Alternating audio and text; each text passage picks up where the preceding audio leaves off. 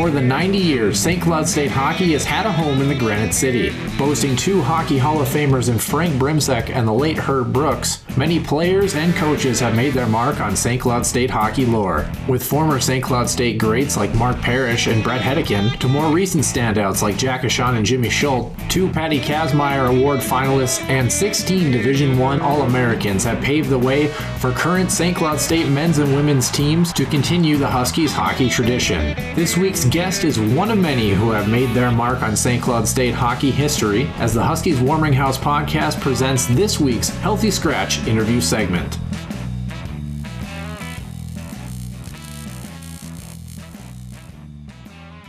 Healthy Scratch interview segment for episode number 49. Joining me, Nick Maxon, as well as Ben Holden, the couple of guys that helped us interview our upcoming guest in this show. Ben, maybe I'll kick it to you. What do we have to look forward to for this week's guest, who I hear you've maybe met once before we interviewed him last week?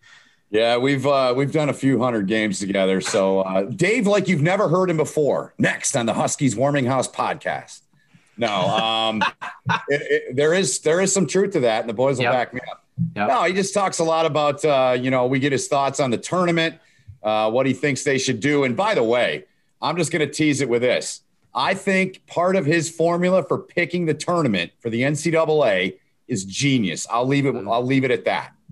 Yeah, Nick, what is one thing that we should tell our fans that will be different from this episode as opposed to other episodes as far as the colorful language that Dave provides so elegantly for us in this show? Yeah. He's a true New Yorker. We'll put it that way. So there'll be some fun explicit language, but it's all because it's Dave, and it's great. And also the tease. He also has some good thoughts on the growth of the USA Hockey and how well they've been able to compete, especially at the sort of the national, international level, I should say, with the World Junior Championships. But I'll leave him to explain it. It was a really good interview, and it was really fun to record it when here with Dave. Yes, it was. Some really great St. Cloud State talk as well. But like we mentioned, there is some explicit content in this one. So don't say we didn't warn you, but also say that we're going to have a lot of fun with this one. Episode 49, Dave Starman. Welcome to this week's Healthy Scratch interview segment. And joining us this week is current CBS college hockey analyst, and he would say he is also a healthy scratch that sums up his career. Joining us is Dave Starman. Dave, again, thanks for joining us here on the show. Oh, happy to be a part of it. Long time coming. I'm glad we got it together. Dave, I guess if I can jump in here, Dave, we were talking a little bit pre-show before you came on, before our podcast last week, and we have a little clip I think that we'd like to play for you here, Dave. This is just us kind of talking about what to expect from our future guests that we have on today. So maybe take a listen here. So does Dave Starman, does he complain like a New Yorker, like when he travels places, or is he a pretty even keel guy? Honest truth? Yeah. Yes. But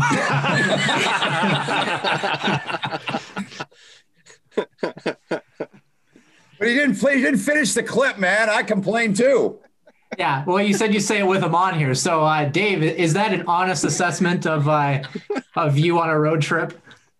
I'll tell you what, I won't say the trip because I don't want to offend the people, but there was one trip where I got into the town before Benny did, and it was one of the rare, if ever, times where I didn't make my own hotel reservations because that was a staple of my life.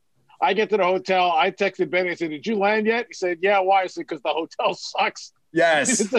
Yeah, he wasn't off the plane yet. I already ruined his mood. So he starts complaining, like, "What's the matter with us?" I give him a laundry list. He goes, "That sounds just great." But do I complain on the road about accommodations? Not anymore because I make my own flights.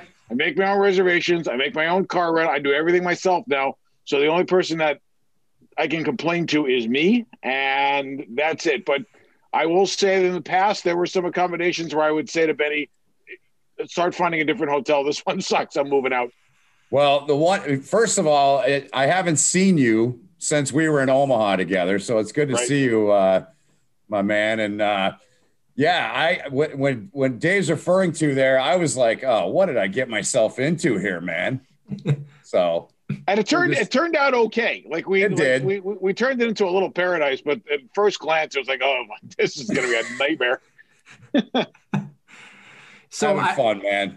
So I guess to jump into an interesting topic and an interesting story that revolves around St. Cloud State hockey, which we got to touch on at least a couple of things, I think, because this is a St. Cloud State podcast at heart. We've seen some good draft picks in the National Hockey League. We've seen some bad draft picks in the National Hockey League. A couple of questionable ones. A guy like Ryan Paling comes to mind. Don't know who thought that he should be drafted. I don't know. Dave, can you fill listeners in on that story of how Ryan Paling ended up in the first round with the Montreal Canadiens? Well, we that year I was part of the staff, and we knew we were drafting late that year. And our two head amateur scouts were Trevor Timmons and Shane Churla. Trevor's still there, and Shane just took over the director of amateur scouting for the Florida Panthers. And one of the reasons I've been on Florida to be really good down the road with Shane at the helm there. And I knew that Paling was in the mix because I had seen him a ton, and our guys are starting to come in and see him a lot more. And his name was starting to float around. And obviously, with me being our college guy, a lot of questions were coming my way about him. And the funniest thing is we're at the draft, and for a while I knew we were picking late in the first round, so I was kind of walking around through the halls and talking to some agents about some college free agency and just putting the works together for starting for the upcoming season. And I walked back up to our booth just in time for us to pick. And I get a text from Ben, and Ben's like, "You guys are drafting Paling, right?" And I don't say a word. They were on the clock for 30 seconds. Sorry, Dave. They were on the clock for 30 seconds, if that. And that's when I texted him. Because, hey, you guys drafting Paling? So I didn't say a word. And the buzz is going around like, hey, last chance for anybody to call off Paling. We're like, hey, we're in. And so then we make the pick. And then I texted to Ben, yes. As Burge is up on the stage getting ready to go, I'm like, yep. And I'll tell you what, I know he's been up and down, and I still think he's going to be a really good NHL player. And my feeling is, if you can get a solid 10-year number 3 center on a good team with the 25th pick in the first round, you made a really good pick. So I will stand by that pick. And whether or not he does it in Montreal, who has really developed a lot of centerman depth between drafts and the minor leagues, I don't know where he shakes out in the long run because I'm not there anymore. But I will say this, somewhere in the NHL, he's going to nail down a really solid number 3 center position, and he's going to prove that he was a pretty good pick. Yeah, a guy that I guess Ben and I were kind of talking about too. Someone that Ben is going to get a chance to see this weekend, hopefully, is Cole Caulfield, another guy, a Montreal Canadiens draft pick. Can you kind of talk about him a little bit and what you've seen out of him? Cole's electric, and we were talking a little bit before about like every once in a while I'll turn to Ben and I'll say, hey, do you know this guy reminds me of? And it could be somebody current or somebody that is so way off the charts that nobody will know. It's funny. I was talking to Tony Granato about Cole like shortly after the World Juniors last year because I was doing a lot of games for the Big Ten Network last year too. And he said to me, he goes, he's like one of those guys like Brett Hull who could like disappear in the offensive zone and then reappear in the right spot in time to grab a pass and shoot. And I said to Tony, I said, okay, not in the same category, but Derek King was that way too when he played for the Islanders. And Derek was a 30 and 40 goal scorer at one point.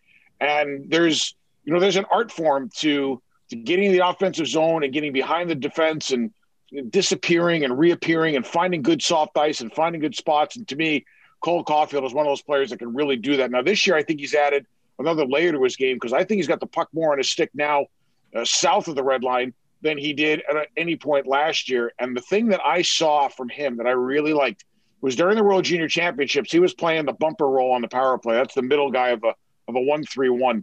And every team that the U.S. played against, he caused so much confusion for them because they knew they had to keep an eye on him, but he wasn't necessarily over-involved. But when he did get involved, whether it was chasing a loose puck or jumping into open space, getting a pass, moving it back, he created so much coverage issues that he opened up so much room for guys like Kaliev and Zegras or York at the point that he was worth his weight in goal, whether or not the puck was on his stick or not. To me, the mark of a really good player is that you're as dangerous without the puck as you are with it. And I think that is what Cole Caulfield is starting to become.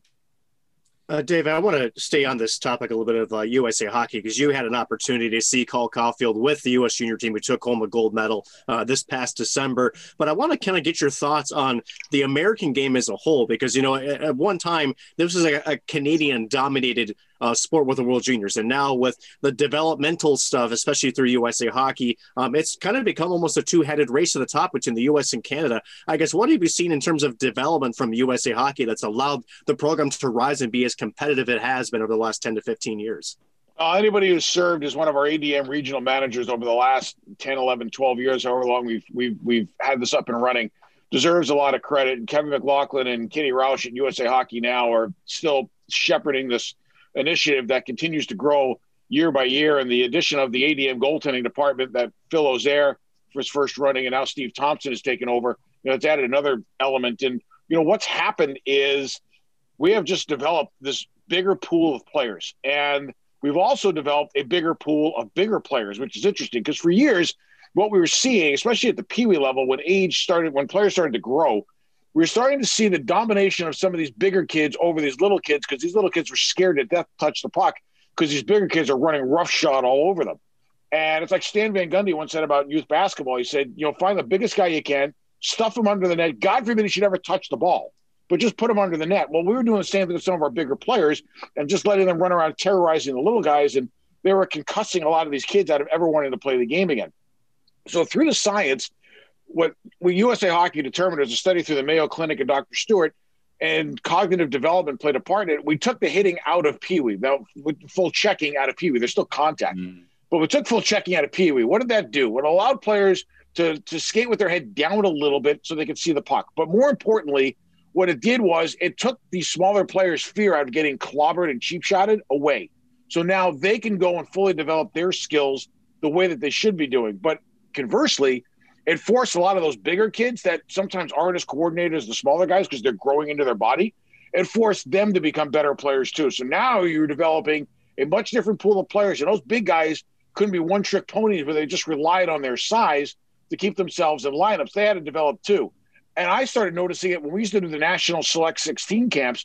We'd have guys come in that were 6'1", 6'2", that were as skilled, if not more so, than some of the smaller guys who probably developed a little bit faster and were ahead of them on the curve. Long and short of it is, right now, I think the U.S. could send 2 teams to the World Junior Championship, and I think our second team could probably compete for a spot in the top 6, much like Canada's been able to do for years. And to me, that is the biggest compliment I can give USA Hockey and a lot of our coaches on the player development side, is that we don't need to take our 20 best anymore, because now anywhere between 1 and 35 in terms of the depth chart of our best players in the country, any of those guys could fill in on our roster, and we could still go win a gold medal. And that I never thought we would ever say.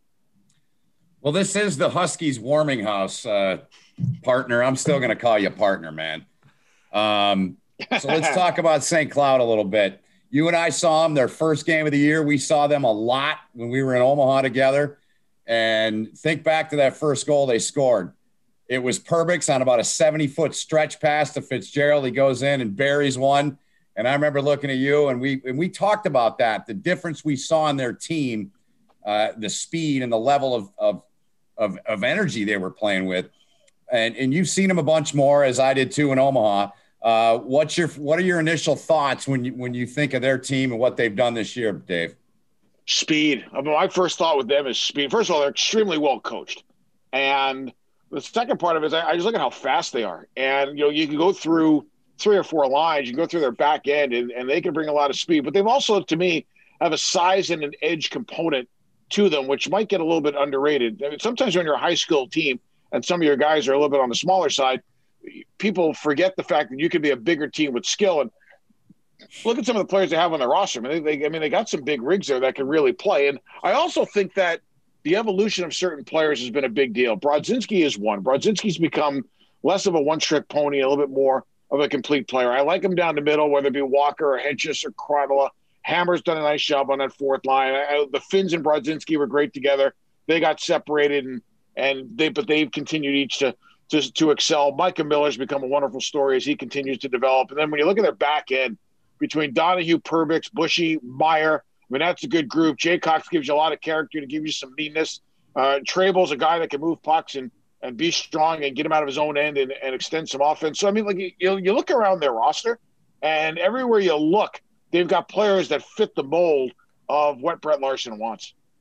I want to talk about one player specifically, Dave. And like Ben did mention, we are a St. Cloud State podcast. And I don't say this to call you out on this. I say this because I really want to value your input with your expertise as far as the goaltending side of things.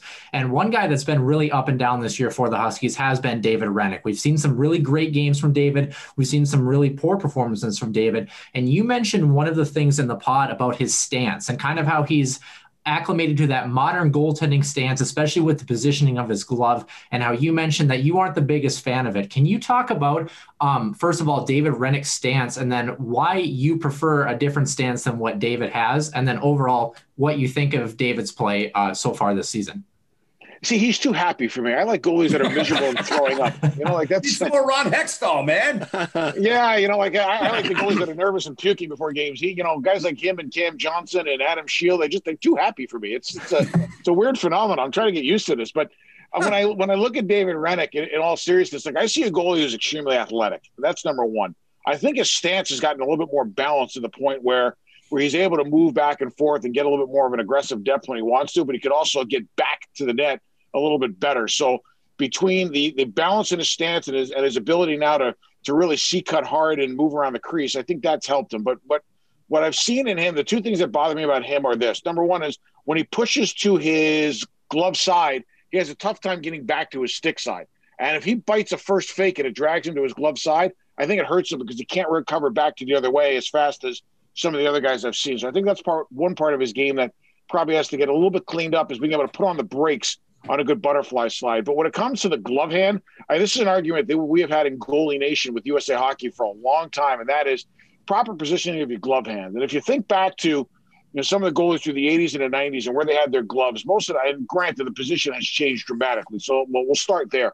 But most goaltenders, if not all, had their gloves off to the side of their body, and the tip of their fingers, and you can see my hand, were pointing more in like in a 3 o'clock type of direction. Now you start to see kids with their gloves up here or out in front of them. And what's happening is this. Think about the baseball example.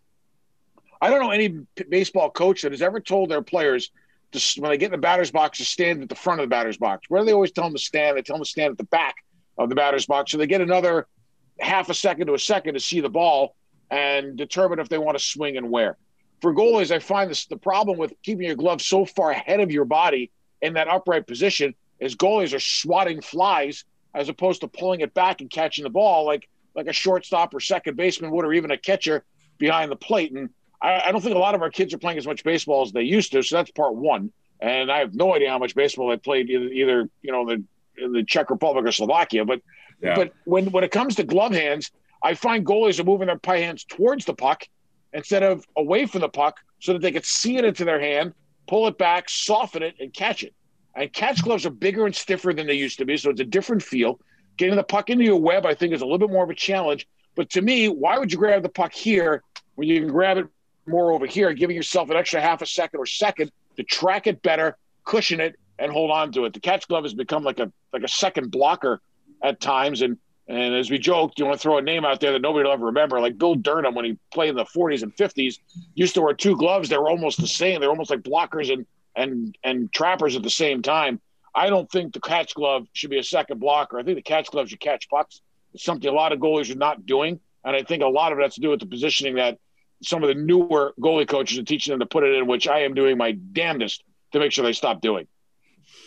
Dave, I want to keep the Huskies theme, but David Rennick certainly has been a backbone of this hockey club. But I want to move kind of back a little bit with the team itself. We're talking about the NCHC playoffs coming up here, and we know it's going to be held in Grand Forks. One thing that's interesting that I saw is if they were to start today, the seeding is St. Cloud opening single elimination would be hosting Western Michigan, a team who's held their number throughout the entire portion of this regular season. And I think Huskies fans want to know, why does Western Michigan give this Husky squad such a tough time? Is it the style of game that they play? Is it the personnel on the ice? What is it about Western Michigan that makes this such a tough matchup for the Cardinal and Black?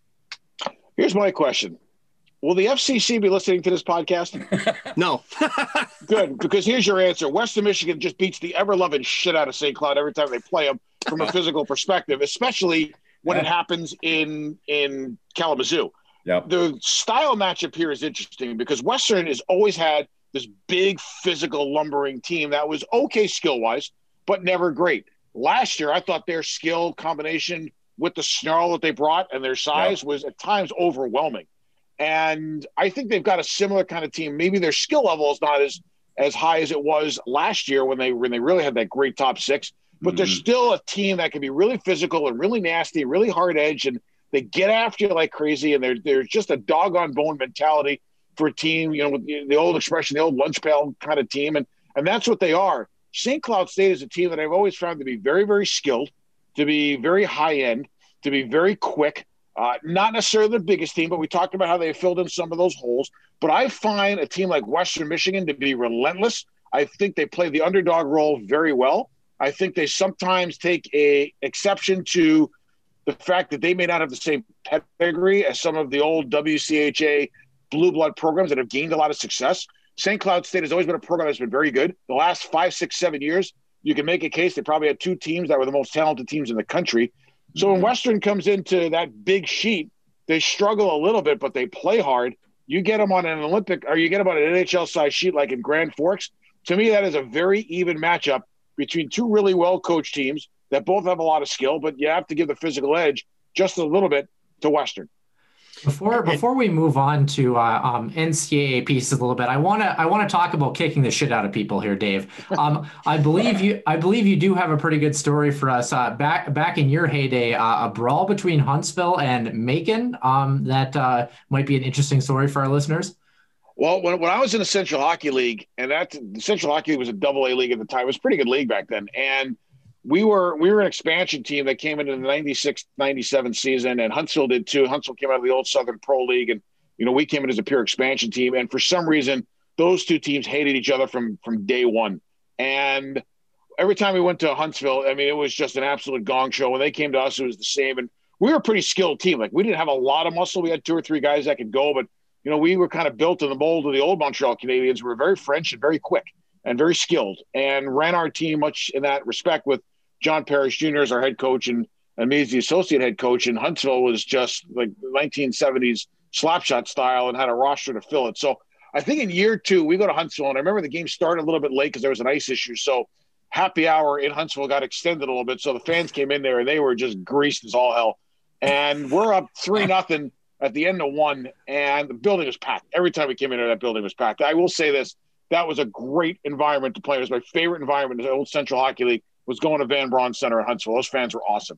And so we get up 3-0 in the first period, which normally we didn't do there. And there's 5 seconds to go in the first period. There's a face-off right in front of our bench.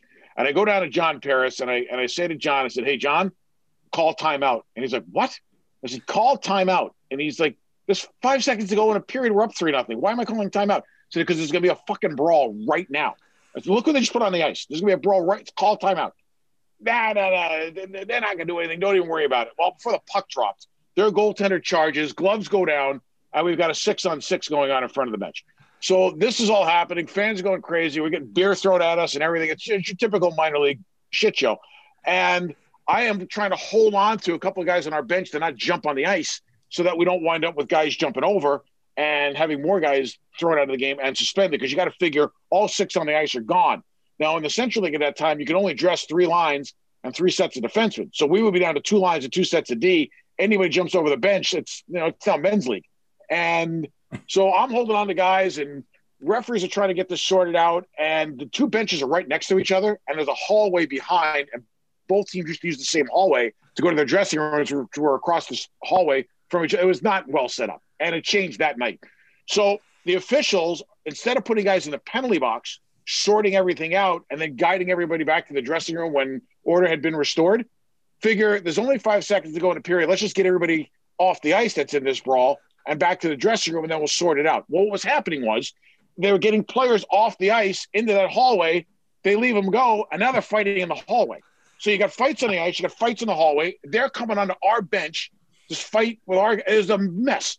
And our head coach, just to give you an idea, was, like I said, it was John Parrish Jr., a pioneer in hockey, because he was the first black head coach to win a major title. He won a Turner Cup with the Atlanta Knights in '94. That team right up above me there. And John had a health issue, which I'm not going to go into too much detail on, but it was one of those things where if he got hit or bumped around a lot, it could have been deadly. And I'm looking down the end of the bench, and John is standing there like in the scene from Les Mis, like he's standing there like guarding the barricade. And I'm like, okay, fine, whatever. Then he's gone. And I'm thinking to myself, he's dead. Like, he didn't run off the bench. He didn't go get help. He's dead. Like, he got overrun. He's finished. So I'm looking around like, where the hell is he? So I'm like, whatever, the hell with this. The referees can deal with this. I leave. I get off the bench. I go running into the hallway. And in the hallway, there's a post. And chained to the post in handcuffs, bleeding from his eye, is John. And if you ever saw the Jeffersons, you ever saw Sherman Hemsley and the Jeffersons, that's what John looked like. They could have been twins. Yeah. So just to give you a visual. So John is standing there handcuffed to this post. And there's this big redneck cop standing right there next to him. And I'm looking at this in Huntsville, Alabama. I'm like, these are really bad optics. And I start screaming at the cop. And I'm going up and down this guy. And I go for about 25 seconds. And John yells at me in French to shut up and come over there. And I understood him. So shut up, get over here. So I walk over and I'm like, what's up? And he's like, listen to me. He goes, if they knew you were Jewish, you'd be chained to this post with me. He goes, shut the fuck up. So that's a good point. So I kind of leave that scene alone. And John gets taken to jail. Lucky for us, the GM, the business GM of the Channel Cats was Conrad Holloway, who, is everybody knows, was an All-American quarterback at Tennessee and was the first African-American quarterback to start in the SEC. So Conrad was a legend in that area. And he comes over to me and he says to me, he goes, you take care of your team. I'll take care of John, and we'll deal with this when the game's over. Anyway, long story short, we had to go bail him out of jail. It was much like the slap shot thing. And for the first time in my life, I said, you know what? Life does imitate art. But that was one of many brawls in Huntsville, but that to me was the one that more took on a life of its own than the rest of them. That's awesome, man. Well, as Noah said, we want to get your take and your perspective. You got as good a perspective as I know, and those in the college hockey world as anybody. There's no pairwise. What the hell are we going to do this year, Dave? How's this going to work, man? I'm going to put 64 teams in a hat, and I'm going to shake it up, and I'm going to start pulling names out, and that's going to be the national tournament. That's my suggestion. But I think there are certain teams that we all know. Obviously, conference champions will go. Now, I'm intrigued about the ECAC thing because I think there's 4 teams left. But I think that you take your conference champions for sure.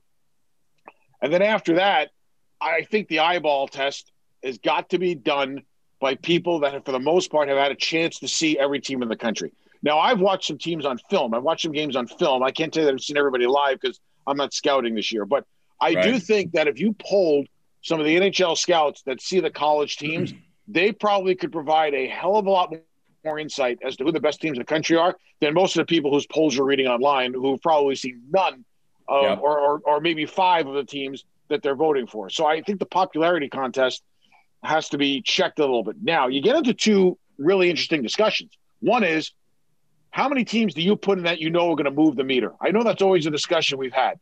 Those Big Ten teams, they move the meter because they're brand names. Notre Dame moves the meter. Wisconsin moves the meter. Michigan moves the meter. We get that. Boston College will move the meter. They're a brand name nationally that teams will understand. So, I mean, you get into a little bit of that too. So if you can get those teams in, that probably helps your viewership. On the other hand, you got to get the teams in there that belong in there. North Dakota belongs in the national tournament, right? St. Cloud State belongs in the national tournament. I think Omaha belongs in the national tournament. I mean, they have been really good this year. So and obviously Minnesota Duluth belongs in the national tournament. To me right now, those are your 4 bona fide NCHC teams to get in there. Now you got to talk about Denver's under 500. Then you got Western Michigan sitting there, and what are they going to pull off in the second half in terms of, because what they have done minus their number 1 goalie who's going to carry the load. I mean, to me, Andy Murray's the coach of the year. You can sign it now. And I put Mike Gabinet a close second. I mean, like those 2 stories are unbelievable. But now you got to look around the country and try to figure out who passes that eyeball test. And I do think a lot of my colleagues in the scouting community that do NCAA free agency and amateur scouting, those guys could probably really help you shape what the national tournament could look like. Go ahead, boys. What are you looking at me for, Nick? So do you feel and this could be tricky. Is it just the regular season champ in your mind, or is if a team comes in and wins a tournament? I mean, obviously they're going to go, right? I mean, there's no guidelines this year, right? Nothing to go by, or what? No, I mean, and here's the thing. You and I have talked about this too, and I like when the fans discuss this also because I think it's a great topic.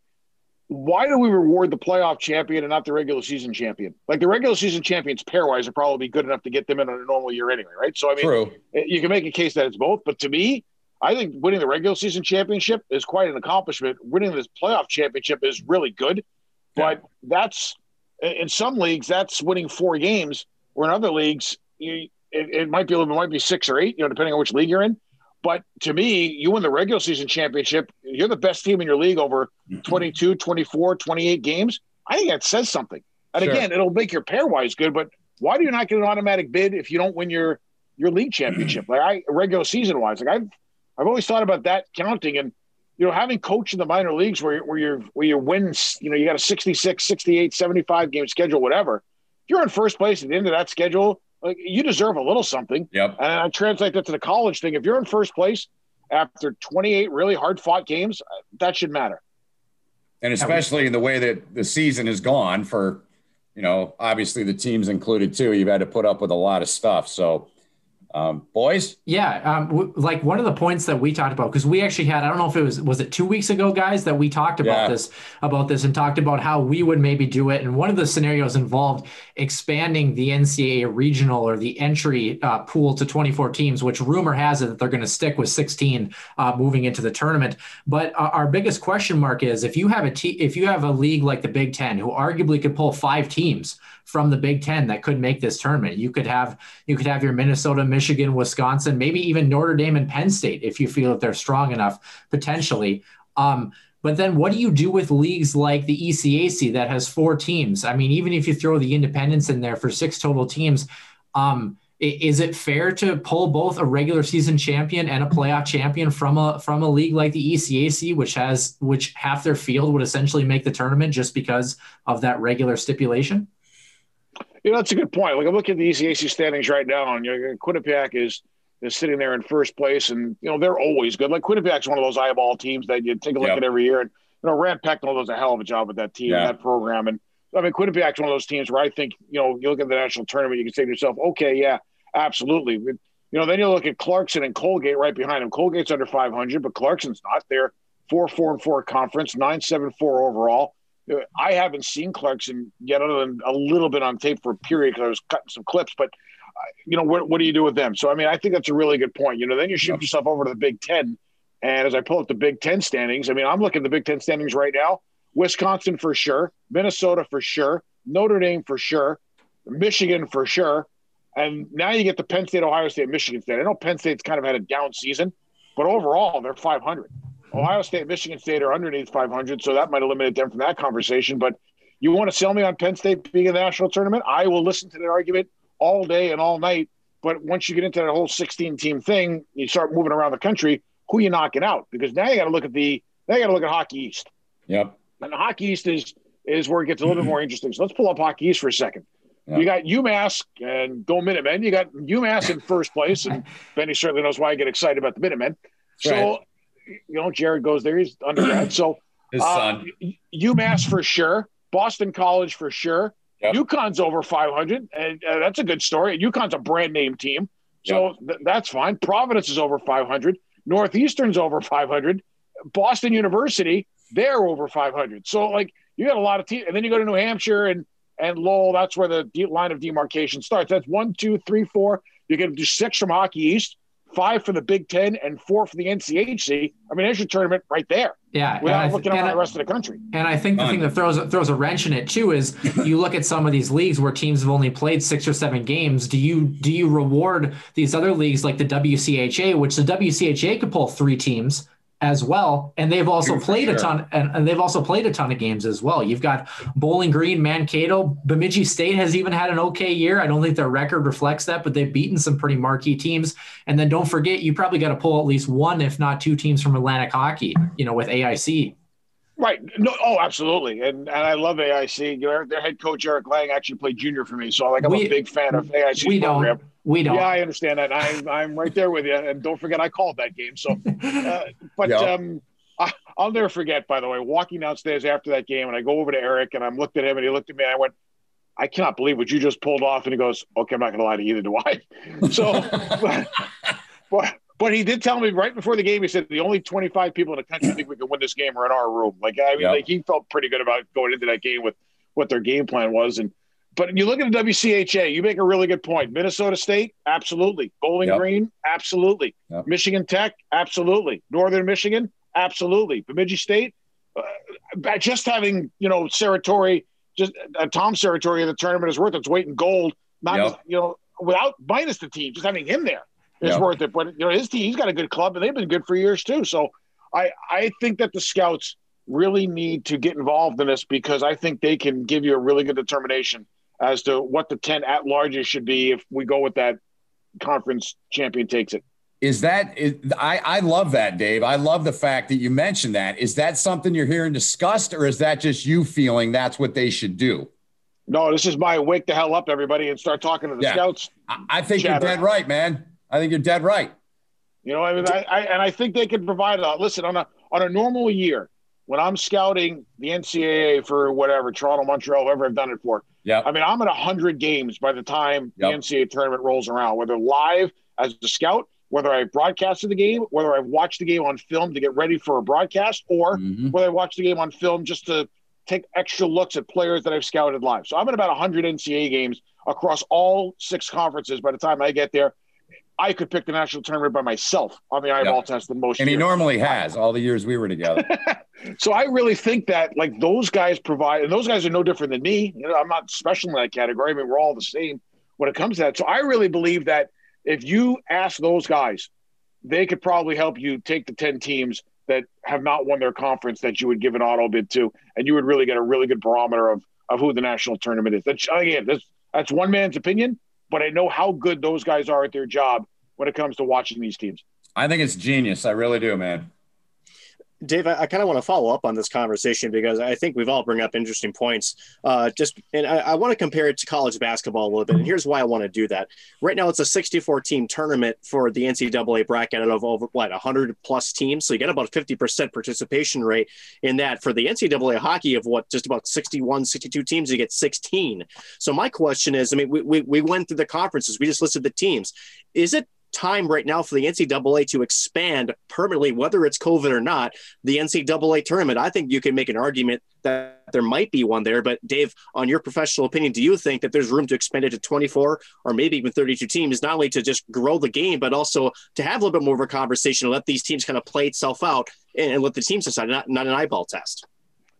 It's a fair point. I think a lot of it comes down to time in the schedule. And that, to me, would be the determining factor. Do we have enough time to add an extra weekend or two into this? The college hockey is already the longest NCAA sport during the season. So you got that to play with. But you've got to look at this and say to yourself, where are we going to schedule these extra games if we're going to have extra games in regionals? Do we have 1 or 2 extra weekends to do this? And now you've got more sites to do this. Or do you get into the super regional thing where you're bringing more teams into the same spot and you've got maybe a play-in game to get into that single elimination? Well, then you might have to worry about, is the team going to play 5 games in 6 nights, depending on how you get this schedule. I mean, it's not like baseball where you can play 2 games in a day and it works for you. So I think that's a consideration. Like, I'm not opposed to it. And from the broadcast side, I'm like, absolutely, because that's a couple more invoices I can send out. But I think that when you look at what the NCAA tournament is, I think there's a special feeling about the NCAA tournament on the hockey side because of the fact that there's only 16 in there. I mean, you really need to have a great season to get into the NCAA tournament. And I think one of the things that makes the NCAA tournament special, and again, no disrespect to that St. Cloud State team that lost the AIC, but I really feel like the difference between the 4 and the 1 in a regional is much different than the 1 and the 16 in the basketball regionals. And I know everybody goes crazy over March Madness. I could care less about any game outside of like the 7-8 or the 6-9 matchups, because those are games that could go either way. I have no interest in the 1-16s. I know there have been some 2-15 upsets, but I need some drama, and drama tends to happen more towards the middle. And with the NCAA hockey tournament, the reason that you see so many 4s and 3s win in that regional semifinal is because the difference between the 4 and the 1 is not all that great. Dave, first of all, we thank you for joining us. I know that you're kind of pressed for time, so we do only have a couple more questions for you. I'm going to throw all 3 of mine out there, and let's see if you can keep up here. I want to know. Patrick. He gets his money's worth, man. I want to know, number one, the time that Barry Trotz taught you how to cook. Number two, your relationship in broadcasting with Kenny Albert and how his relationship with your family. And number three, how much do you miss working with Ben Holden, and do you wish you could work with him again?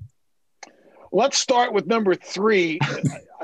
Benny and I were partners for 10 years, and we've become like brothers. And I know some broadcast teams that have been together a while, and I think in this day and age, sometimes it's rare for teams to be together that long. But it's been a great 10 years. I mean, Benny and I have probably done 100 games together, if not more. And I think that we understand each other and what the other one brings, and are very respectful to the other one's area of expertise on a broadcast. And without him, I wouldn't know where the camera was. So, I mean, I think that's important also.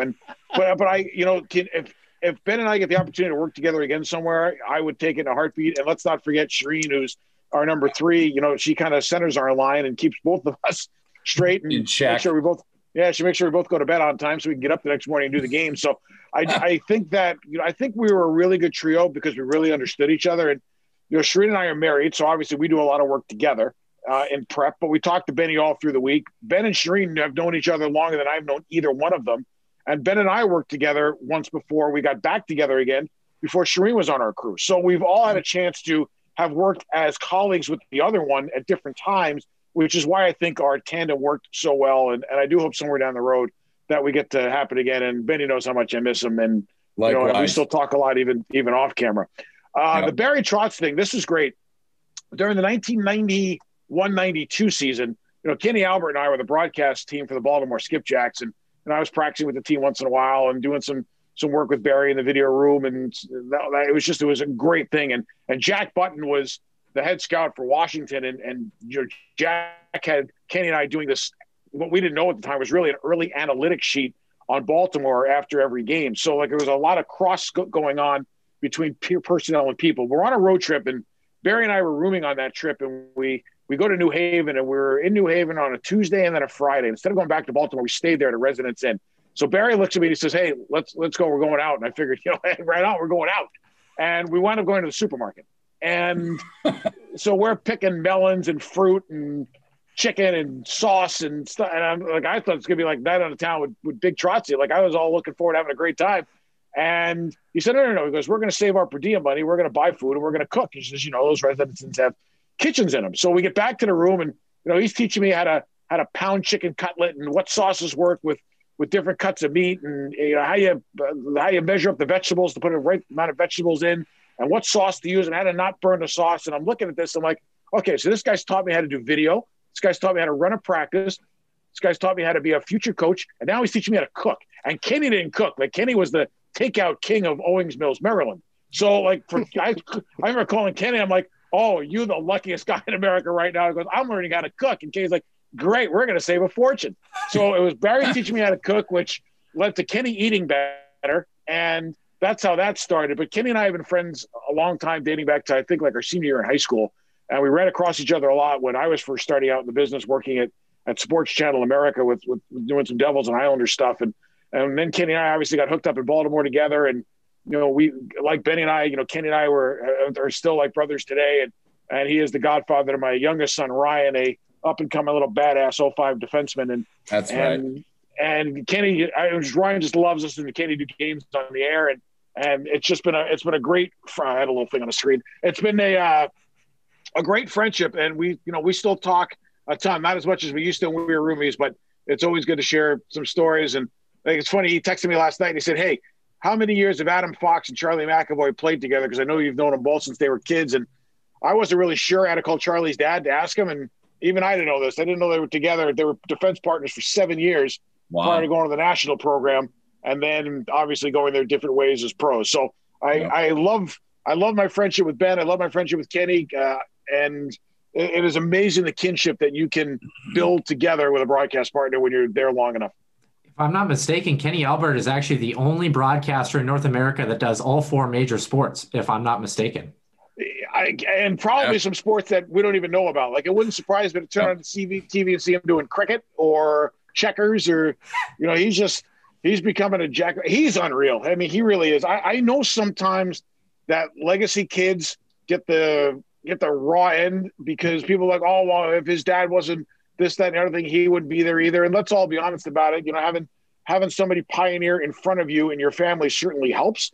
Yep. But Kenny has earned everything and more that has come his way because of his humility, because of his work ethic, because of the knowledge of the product, and because of his ability to be a great teammate with his broadcast partners. I mean, like Benny, he knows how to tee up an analyst. He knows how to work with an analyst. He knows how to keep a broadcast moving. He knows when to turn into a talk show versus just play-by-play. Like, he can take the temperature of a game, understand what the fans are feeling and thinking and hearing, and translate that into a really enjoyable experience for somebody who's watching the game. And he's just been around so many big events because of being the stats guy for his dad, who did so many events, and also his uncles, Steve and Al, that he's just got a great command of the history of all these games. But his humility is off the charts, and he's just the nicest guy in the world. I mean, that's really what he is, and his success does not shock me. I got one more question for you, Dave. I don't know. Actually, before I do that, just because I think it encapsulates the end of the podcast, Benny, do you got one more? Me? Yeah. Yeah, you. You guys go ahead, man. I guess the only question I was going to ask you, Dave, was, obviously St. Cloud, they split last weekend with Western Michigan, going into, suppose the dog days here at the end of the regular season. Where does this team realistically stack up in terms of the rest of the NCAA world? And do they have a chance to go deep and maybe compete for a national championship? So I'm looking over their lineup from their last game. And when I look at their personnel, I say to myself, yes, they match up pretty well. I like their defense core. I mean, between Donahue, Perbix, Bushy, and Meyer, that's a really good top four. And Perbix is a really good puck mover who can score. Meyer's got a great shot, and he's got really good anticipation coming in off the point. I like what Bushy's done. He's just steady. And Donahue, I mean, he's not Jack Sean, but he has been able to fill a little bit of that role that Sean left over, both the dog meat in his game and the puck moving ability. And like I said, I'm a huge fan of Jay Cox. He could play for me any day of the week, just the personality that kid has. And you got to build from the center to the D to the goal. Walker is a really good two-way center. Sam Henches can, if he gets hot, can score in bunches. Cronel, I love his hockey sense, love his shot, love his ability to play on special teams. Will Hammer, the name says it all. And when you look at the flanks, I mean, they've got good players on their flanks. We mentioned Miller, who's become a little bit of a pain in the ass to play against, and Brodzinski can score. Okabe's got a lot of jam in his game. Cockrell's got a little physical presence to him, and he's a veteran. Fitzgerald, I've always liked Fitzgerald. Like, to me, he's a little jack of all trades kind of play. Meitinen, I can never pronounce his name right, but he gives you some scoring. And Molinar's been a good little addition to the team. So, and I know we talked about Rennick before. I do think Rennick can give you the big game that he needs, and I do think Jackson Castor has given you a couple also. So, can this team make a run? Absolutely. And the best part is they're so well coached. I mean, they've got such a great brain trust. And Brett Larson, to me, is a really, really progressive coach. Dave Shayak, I think the world of, and obviously Nick Oliver he's just got a great brain in his head. So between that whole group, yeah, they can absolutely make a run. Nick, shocker on this one. I thought of one more quick one, not to steal Dave away from his practice here. Number one, Dave, first of all, why don't you follow us on Twitter? We're kind of offended. No, I'm just kidding. I'll do it. No problem. He will. I just got ripped by Steven Nelson, who was my World Junior partner for 3 years. He's like, you don't follow me on Twitter. I said, I have no idea. So I'll follow you right now. So I'll do it. I promise you. But my next question does come from Twitter. And first of all, both of you did a fantastic job in the pod. I'd love to hear about that experience. But moreover, with the territory of being a broadcaster that does a game that a lot of people are watching, people tend to give you some shit sometimes. And I love how you're pretty even keel most of the time, but occasionally you'll kind of snap it and then bring it back. What is it like interacting with fans, when they kind of give you that constructive criticism? And if you could tell those fans that like to give you a hard time about broadcast, what would you want them to know about how difficult this profession actually is when you get down to it? Yeah, that's a really good question. It's I always tell people it's hard work, but it beats working. And there is a lot of preparation that goes into it. There's a lot of different things that go into it. Like, what the fans don't know is what goes on in the booth. You've got a producer and a director that both are in your ears for a good chunk of the game. And while they don't talk to you a lot, there can be a time where maybe a fan is expecting you to say something, and you've got a producer in your ear taking you in a different direction. Or maybe your partner is trying to signal something to you about something they want to get in, and you respect that and you go. So maybe you're talking to your partner in hand signals. Maybe you're on talkback talking to the guys in the truck, the producer, the director, about something you might want to see again. So something could happen on the screen, or the game, you may not see it because you're thinking about something else you might want to show the viewer somewhere down the road, and you might miss something. And they're like, well, he's not even paying attention, or he doesn't see it, or what an idiot. So, I mean, like, that stuff happens. So that's part one. Part two is if somebody walks up to me and says, Dave, you suck, I will gladly say to them, I can buy that argument. You just got to tell me why. You know, I mean, like that's me. I mean, listen, there are nights I get off the air and I turn to Ben, I went, oh my God, would I like to burn that film? Like, I didn't think I had a great command of that game tonight. But like most athletes, and I use the term for me as an athlete very loosely for my playing career, but like most of us who've been in that role, you want to give us feedback. I don't care if it's negative feedback or positive feedback. I want the feedback. Like, I hate when people say to me, hey, you called a great game tonight. Well, why? You know, don't just say that. Give me an example of what you liked. Or, hey, Dave, you weren't very good tonight. You suck. Okay, great. Why? Give me a why. I will listen to your argument. If you just spout off to be a jackass, then I'm going to have a little fun with you. And more than likely, I'm going to forward you and feed you to the wolves, and you can have it out with them. And he does it well, boys, as you know. Yes, he does. I take a lot of satisfaction when you give the shit back that you've gotten over the years and all the times we've worked together. Well, the best is some guy once said to me, do you ever shut up? And I'm like, I get paid by the word. Why would I stop talking? Right. You know, and that guy actually became a great follower. You know, I mean, right. Like, so like every once in a while, if you engage him a little bit, it tends to simmer things down. Sometimes they may just want to get a rise out of you, but I'm serious. Like if somebody hammers me on a point saying, I can't believe you thought that was a really good play, yada, yada, yada, I'll say, well, here's why I did. If you don't, that's fine, but let's agree to disagree and move on. Like I don't think arguing in that medium over something as innocuous as a hockey game is worth me getting my blood pressure all that high. It's high enough. And that is the last thing I'm going to let raise it. So, and then if you don't engage intellectually and respectfully, then I just block. But if you want to have a conversation, I'm more than willing to have it. Dave, it's been fantastic. We know that you are short on time, so thank you for coming on board. Hopefully, either in Grand Forks or Fargo, we get to cross paths again. Again, you've been an absolute joy. Good luck again tonight on your coaching duties, and we'll just have to do it again soon. You've been great. Thanks again for joining us, Dave. Well, I appreciate you having me. I'm going to follow you guys on Twitter right now, and anytime you want to do round two, like, I'm all in. So thanks again for having me. Dave, thanks again. Enjoy practice. All right, guys, take care. Take care, Dave. If you're looking for more Huskies Warming House podcast content, there's a place for that. Visit us at huskieswarminghousepodcast.com and follow our Twitter page @warminghouseden for the latest news, notes, updates, prizes, and more.